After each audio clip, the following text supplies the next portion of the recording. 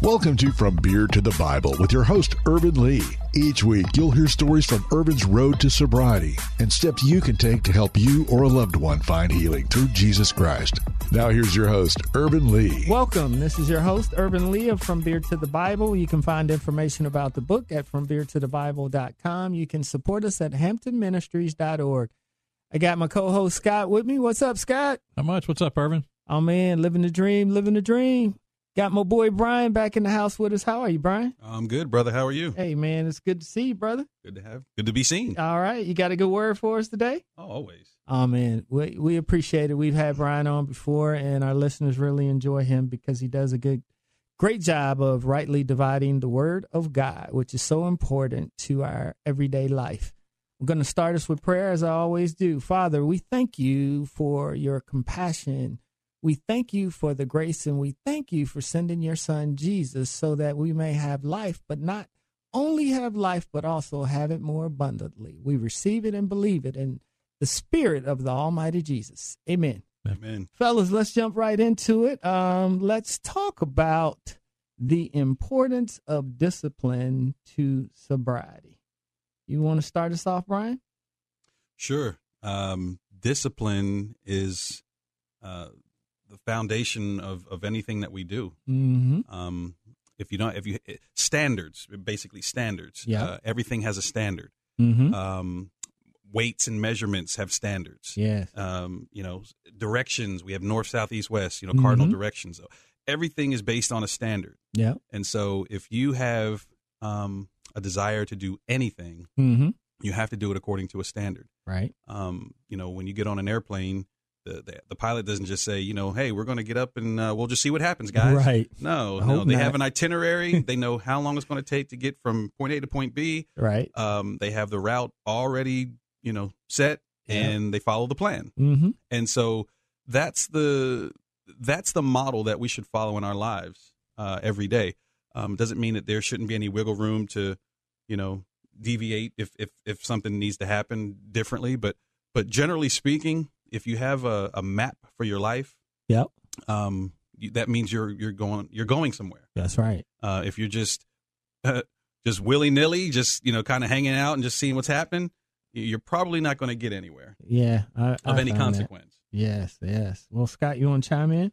Yeah, I'll chime in. It ties some into Hebrews that I've been reading over the past week. I was on vacation last week in Florida, and there was a moment Mm-hmm. we had a bonfire family on the beach as the sun set, and recently remarried families expanded. There's 7 of us, Right. Blended family, first Brady Bunch and first family vacation. Pilot saw 7 of us in the Yukon driving. Hey, that's a reality show. 13 hours across country, and it was a great experience, and it was a great bonding experience, and all that you can imagine that goes with that. Yep. But as I sat watching the kids playing on the water and enjoying the bonfire, I had to get up and walk away. Mm-hmm. And I went down to a place where it was dark. There weren't a lot of people, and I could look back and look at my family. And my daughter who's sitting there doesn't even know this, but I just looked back and had tears running down my face. Mm-hmm. Because it wasn't so long ago, I almost didn't have any of that. Right. And lost it all. Mm-hmm. And to look at where God had brought me back to. And I was sharing that with a good friend that I'd grown up that had known me since I was knee-high to, a chair, little toddler, a few years older. And he said, and he has similar background. And he said, go read Hebrews 6. Mm-hmm. Guys like us that are given a second chance don't get a third. Mm-hmm. Take this serious and be disciplined. Yeah. And I was just reading that as you were talking. And the back half of this talks about we want each of you to show this same diligence to the very end so that what you hope may be fully realized. We do not want you to become lazy, but to imitate those who through faith and patience inherit what has been promised. Yes. And God's given us a second chance as right. folks in recovery, right? Mm-hmm. Because many of us don't get this far. We end up in a grave. Nope. And we have found that faith and that hope, and there's a discipline that he expects to go with that, to maintain that. And if we do that, right, the blessings will continue and follow. I'm still amazed at where I'm at in my life today. Yeah. All I ever wanted was just not to drink again. Yeah. And I'll never forget my first sponsor telling me, hold on to your pants. It's only going to get better. Yeah. And I was still underestimated today. Yeah, because at that moment, you really can't see it when they say it's going to get better. And I remember hearing something very similar, and I'm looking around like, oh, yeah? Okay, I'm going to have to trust you, and I trust God. And I heard Miles Davis once give a quote, and I don't know if a lot of people know this or not, but Miles Davis himself suffered from addiction, heroin, alcohol addiction. And he said he realized when he lost all of his disciplines and he started to drift, is the word that he used, when he just started to drift through life, that he then fell into deep addiction. And I said, wow. Then I looked back over my own path and my path to sin, to shame, and to alcoholism. I started to drift. Mm-hmm. Man, I stopped. It didn't happen overnight. Yeah, it didn't happen overnight, but I can say, well, I remember about 3 years ago, I stopped praying, right? Praying left. Then I stopped going to the gym. And then all of a sudden I looked at my life, and the only thing I really was doing at a point was drinking, sleeping, and drinking. I really didn't have any relationships when it got really bad before I went to rehab. My discipline was I need to get up and drink so I could feel better, and that was it, right? And that's why I think that discipline and instilling and having a rhythm of living in different disciplines that keep you, one, in relationship with the Lord, and then two, in fellowship with others, and then three, helping you stay in your purpose, your assignment, and your goals as ordained by the Lord. So that is one of the things I wanted to make sure we talked about. And then whatever you want to add to that, Brian, please do. Yeah. So totally in agreement with all everybody's saying so far. Just wanted to make sure that this point is also added. Mm-hmm. Sometimes, and it might seem legalistic, but sometimes we have to take drastic measures to get to the place where we have to go. Yeah. And what I mean by that is, for example, we may need to implement some really stringent rules on ourselves. And it may get to the point where you say, hey, you know what? We're cutting out all sugar. Yeah. Your health might be to that point where you can't moderate it. Yeah. It just needs to be like, no, we need to just cut it off. Yeah. Alcohol, whatever it is. Yeah. But it's for a purpose. Yeah.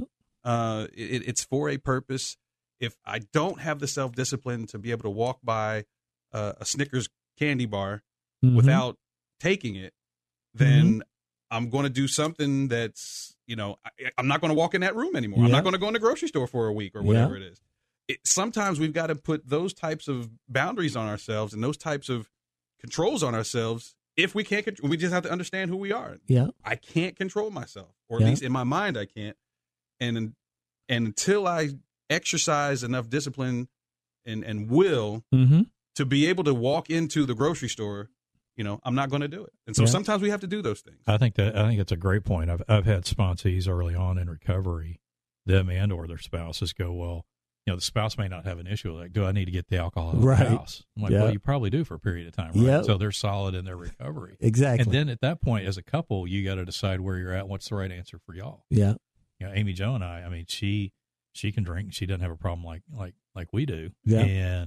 But we also have an understanding. If I ever get to a point for whatever reason, stress, life, whatever it is that's going on, and I walk in and say, you know what, just for a period of time, can you get it? I just don't want the temptation there. Can you get it out of the house? I don't feel confident right now. It's gone. Now, we haven't had to do that yet. Yeah. But we've had that conversation, right? We know here's what we're going to do. Yeah. Because she loves me. Yeah. And she doesn't want to see me slip or fall. Yeah. And I do think you have to have that discipline. And I do it with sugar, with ice cream, right? I could go through a bunch of Ben and Jerry's. Oh, yeah. And I did when I got out of rehab. Right now, I buy it occasionally. I don't keep a pint or 3 pints or 4 pints in the freezer, that are handy so I don't have to go to the store. Yeah. Because I all know what that means in my mind is, well, I'll just go have a pint and I'll save the other 3 for next month. Right. Yeah. That ain't going to happen. They're going to be gone before the week's out. Right. Yeah. So we all have to have that at various times. Yeah. And I had a similar situation. My wife and I, we went to Cracker Barrel, and this was a couple of weeks ago. They have the candy bars. Yep. Yep. And they've got all the good ones. That's on purpose. Are they the king size ones? That's what I was going to say. They're not the little mini ones. They're not the original size. Yes. So I'm going to get the 4-bar Milky Way. Exactly. They really trying to get you, man. And look, I hadn't had a Chunky in a long time, but Chunky, I really like Chunkies. Yeah. They had the raisins in them and the nuts, and right. And so they had the big one. Why couldn't they just have the little? No. And I was like, all right, well, I'll get it.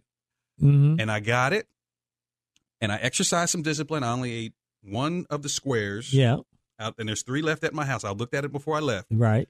And I was like, nope, I'm going to leave it there. There you go. But I got it. I overcame. Yeah. I won that. To me, that was a huge battle to win because I want to eat it. Yeah. Well, I mean, but I know that I couldn't. I used to do it. I mean, Papa does. I love their fried shrimp, and I used to get the largest portion they had because I could, and I'd down it all. Yeah.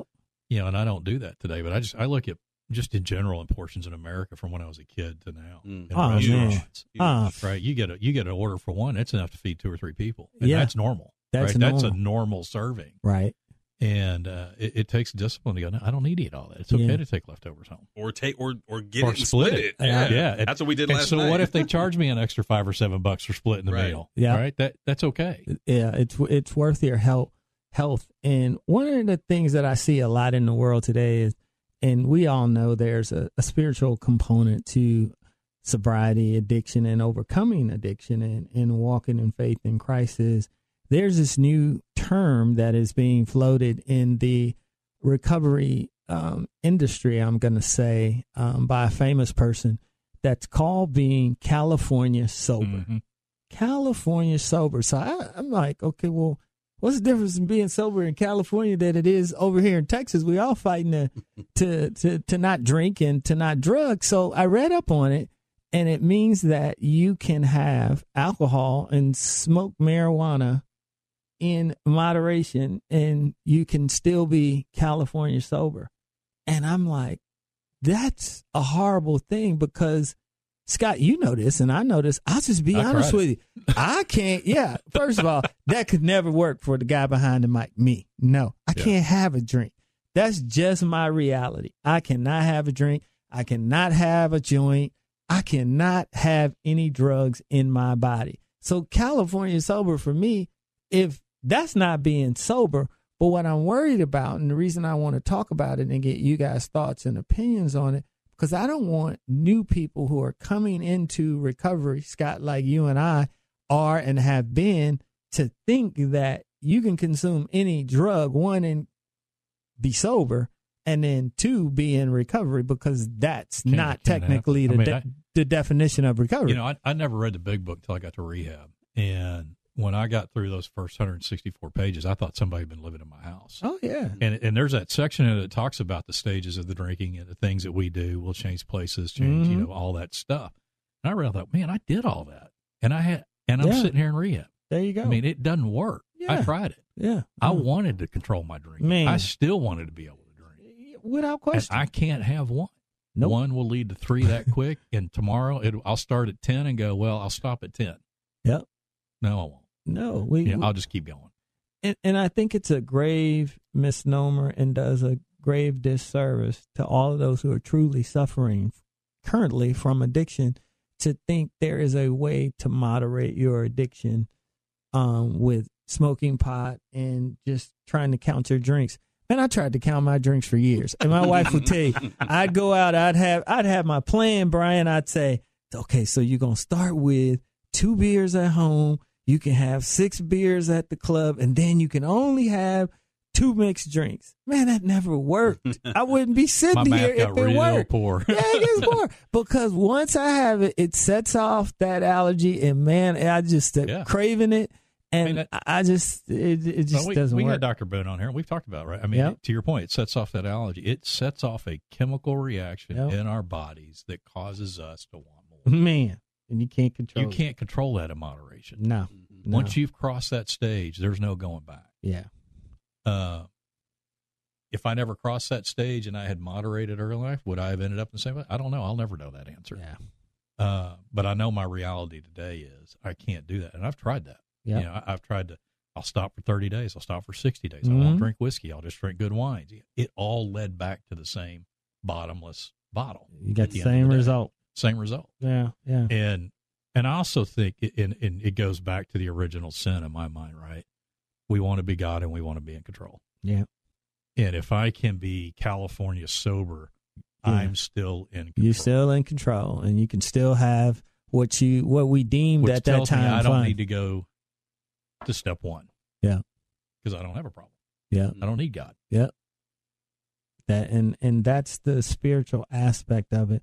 Brian, you and I talk a little bit about this. Well, actually, we talk a lot about it, but talk about the spiritual warfare of it. Because for me, when I heard California sober, the first thing I said is, wow, our enemy is out there perverting what it really means to be sober, right? So talk a little bit about that spiritual warfare. Yeah, so the spiritual warfare aspect of addiction, I like to go back to the division of Scripture that deals with spiritual warfare. And there are a few, but the one in particular I like is Paul's in 2 Corinthians chapter 10, verse 3 through 5. And the picture that he paints with those words, he says that we're not to war after the flesh, but after the spirit, and the weapons of our warfare are not carnal, but mighty through God to the pulling down of strongholds, this, that, and the other. And if you look at the whole context of the chapter, he's talking about the mind. Yep. So when we put spiritual warfare out there against the enemy, it's a spiritual battle. It's spirit. It's our spirit as spirit beings, and we're doing battle against a spirit being the enemy, demons. But when the enemy counters and comes back against us, he's doing battle against our mind. And so when you look at verse 3 through 5, throughout those verses, he's talking about things that are dealing with the mind. Strongholds, that's talking about the mind, capturing every thought to the obedience of Christ. It has to do with the mind. And so that's the battle. And if we don't understand that battle, then we'll lose. So this is a battle for our mind. This is a battle for the souls of men. It doesn't have anything to do per se with liquor or drugs or food or pornography. It has anything to do with that. It has to do with using things to weaken your mind, to weaken your soul. Because the soul is your barrier that God uses. It's the filter, so to speak, because our communication with God is spirit to spirit. God's a spirit, and they that worship him must worship in the spirit and truth. So anything that we do to God or for God must be spiritual. That filter is the soul. And so if the enemy can break down our soul or our mind, then he has access to our spirit man.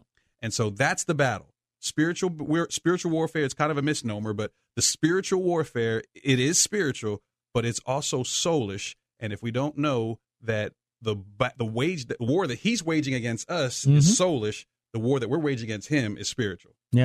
And I would connect that back to being California sober, because if he can plant that seed in your mind and you're a person who has been truly sober, abstaining from whatever you were addicted to, now he gets you thinking, well, perhaps I should try being California sober. And when I saw that, immediately I said, oh man, this is definitely spiritual warfare from our enemy. And a part of waging spiritual warfare is we talk a lot about Ephesians 6. So take our listeners through the armor that the good Lord gives to us to fight our enemy, Satan. So the armor is a metaphor because you're seeing the image of a soldier or warrior with the breastplate of righteousness and the helmet of salvation and the feet with the preparation of gospel of peace, the sword of the spirit, shield of faith, all that. But again, it goes. We have to connect the spiritual component again, because I think that spiritual warfare is somewhat of a misnomer. Because while we are doing spiritual battle, we are receiving a soulish battle. We're seeing a soulish attack. Let me correct that. We're receiving a soulish attack. Mm-hmm. So if we're not cognizant of the fact that we are a 3-part being, spirit, soul, body, we might be looking for some guy in a red suit with a pitchfork. Right. That's the devil. Right, yeah. Where is he? Where is he? I haven't seen him. And if you don't see him in the natural with a red suit and a pitchfork, you're thinking that the devil doesn't exist. Oh, that's just crazy. It's just a cartoon. No, don't talk about it in church. Yeah. We have to be able to see the enemy in this 3-pronged attack, spirit, soul, body. Yep. And if not, then we'll just continue to look at scriptures and we'll cherry pick things and pick things out, and we won't be able to connect it all together and have a successful full frontal attack on the enemy. Yeah. There's a line in a Rolling Stones song. It's called "Sympathy for the Devil," which I think is a great song in describing who the enemy is. Right? It's not a guy in a red devil suit with a pitchfork at all. Mm-hmm. It's real subtle, but there's a line that says, "Pleased to meet you. Hope you guess my name. But what's puzzling you is the nature of my game." Mm-hmm. Right? It's what's going on in your mind. That's right. That's where I'm playing. That's right. That's the devil's playground. That's right. Yeah. Right. It's not some burning bush moment out there with some big thing that looks like it came out of a Dungeons and Dragons game. Yeah. Exactly. It's what's going on in between your ears. That's right. And too often, the church plays into that because oftentimes the church doesn't have the answers or the revelation or the insight to be able to deal with stuff, or they don't want to deal with it, or whatever it is. Yeah. And people are hurting and people are suffering in the church building, suffering. And, we're just, the Lord's going to take care of it. Just trust and believe in him. Yeah, just pray. Just continue to be faithful. And one day, the Lord is going to take all your pain away in heaven. He's like, dude, I got a family here. I have a life here I have to live. Hey, that tells me that shortchanges the ability and the power of God. Absolutely. Right? Yes. And his ability to heal and restore. You got to wait till you get to heaven. No, you don't. No. You can do it right here and right now. So and all three of us are sitting here as living proof of that. Right. We are wonderful examples of the healing power of the Lord. When you trust in him, you have faith, and you take steps of faith and action. And we are going to have more on the other side. We'll be right back. We'll be back with more of From Beer to the Bible right here on The Word, 100.7 FM. Finding addiction help is intensely personal, and the differences in options may not be immediately clear. Hampton Ministries was founded with the intent to provide people struggling with substance and behavioral issues with guidance to find the best environment for their well-being and recovery. Our main focus is to help those who use drugs and alcohol to break free and learn to cope with life circumstances. Hampton Ministries provides a rehab welcome kit to provide crucial resources to make their journey a success. Utilizing Lonnie Hampton's principles of character, work ethic, and selflessness, participants learn to hold themselves accountable. We want to help each individual obtain the life skills necessary to live a happy, successful, sober life. If you or a loved one is wrestling with substance abuse and needs help finding treatment or to donate, please visit hamptonministries.org. That's hamptonministries.org. Welcome back to From Beer to the Bible. Here's your host, Irvin Lee. Welcome back. It's your host, Irvin Lee from Beer to the Bible. I'm going to allow my good friend and Brian close us out today, and we thank you for being with us, and we ask that God continue to richly bless you, brother. I appreciate it. Same to you and the wonderful listeners. Just wanted to encourage everybody that, we are here for a purpose greater than, waking up, going to school, going to work, going to church. Those are all a part of our human experiences. But the main thing that we have to remember is Genesis gives us the blueprint, that the idea is to be connected to the Creator, that we have to make him known. Yes. And you have to see yourself that way. Oftentimes we just talk about God as, somebody that's out there, somebody over there. Speak. And we can't do that. And once we get past the point of just thinking that we're just, we did our duty today, we went to Sunday service, we went to Wednesday prayer or whatever it was, it's not just that. That's a part of it. That's a small part of it, actually. But the main part of it is that you are here on assignment from God. And I'll end with this. If a chair, if a cup, if a screwdriver has a definitive identity and purpose, how much more do you, as a child of God, as a creation of God, made in the image and likeness of God, have an identity and a purpose? And I'll leave it at that. And I thank everybody for their time. And I want to leave you today with the love. I love you. The faith is in Christ Jesus, and the hope is found in the Lord our God. May God always richly bless you. Thank you for listening to From Beer to the Bible with host Irvin Lee. To learn more, visit FromBeerToTheBible.com. There you can catch past episode podcasts and find other resources. That's FromBeerToTheBible.com.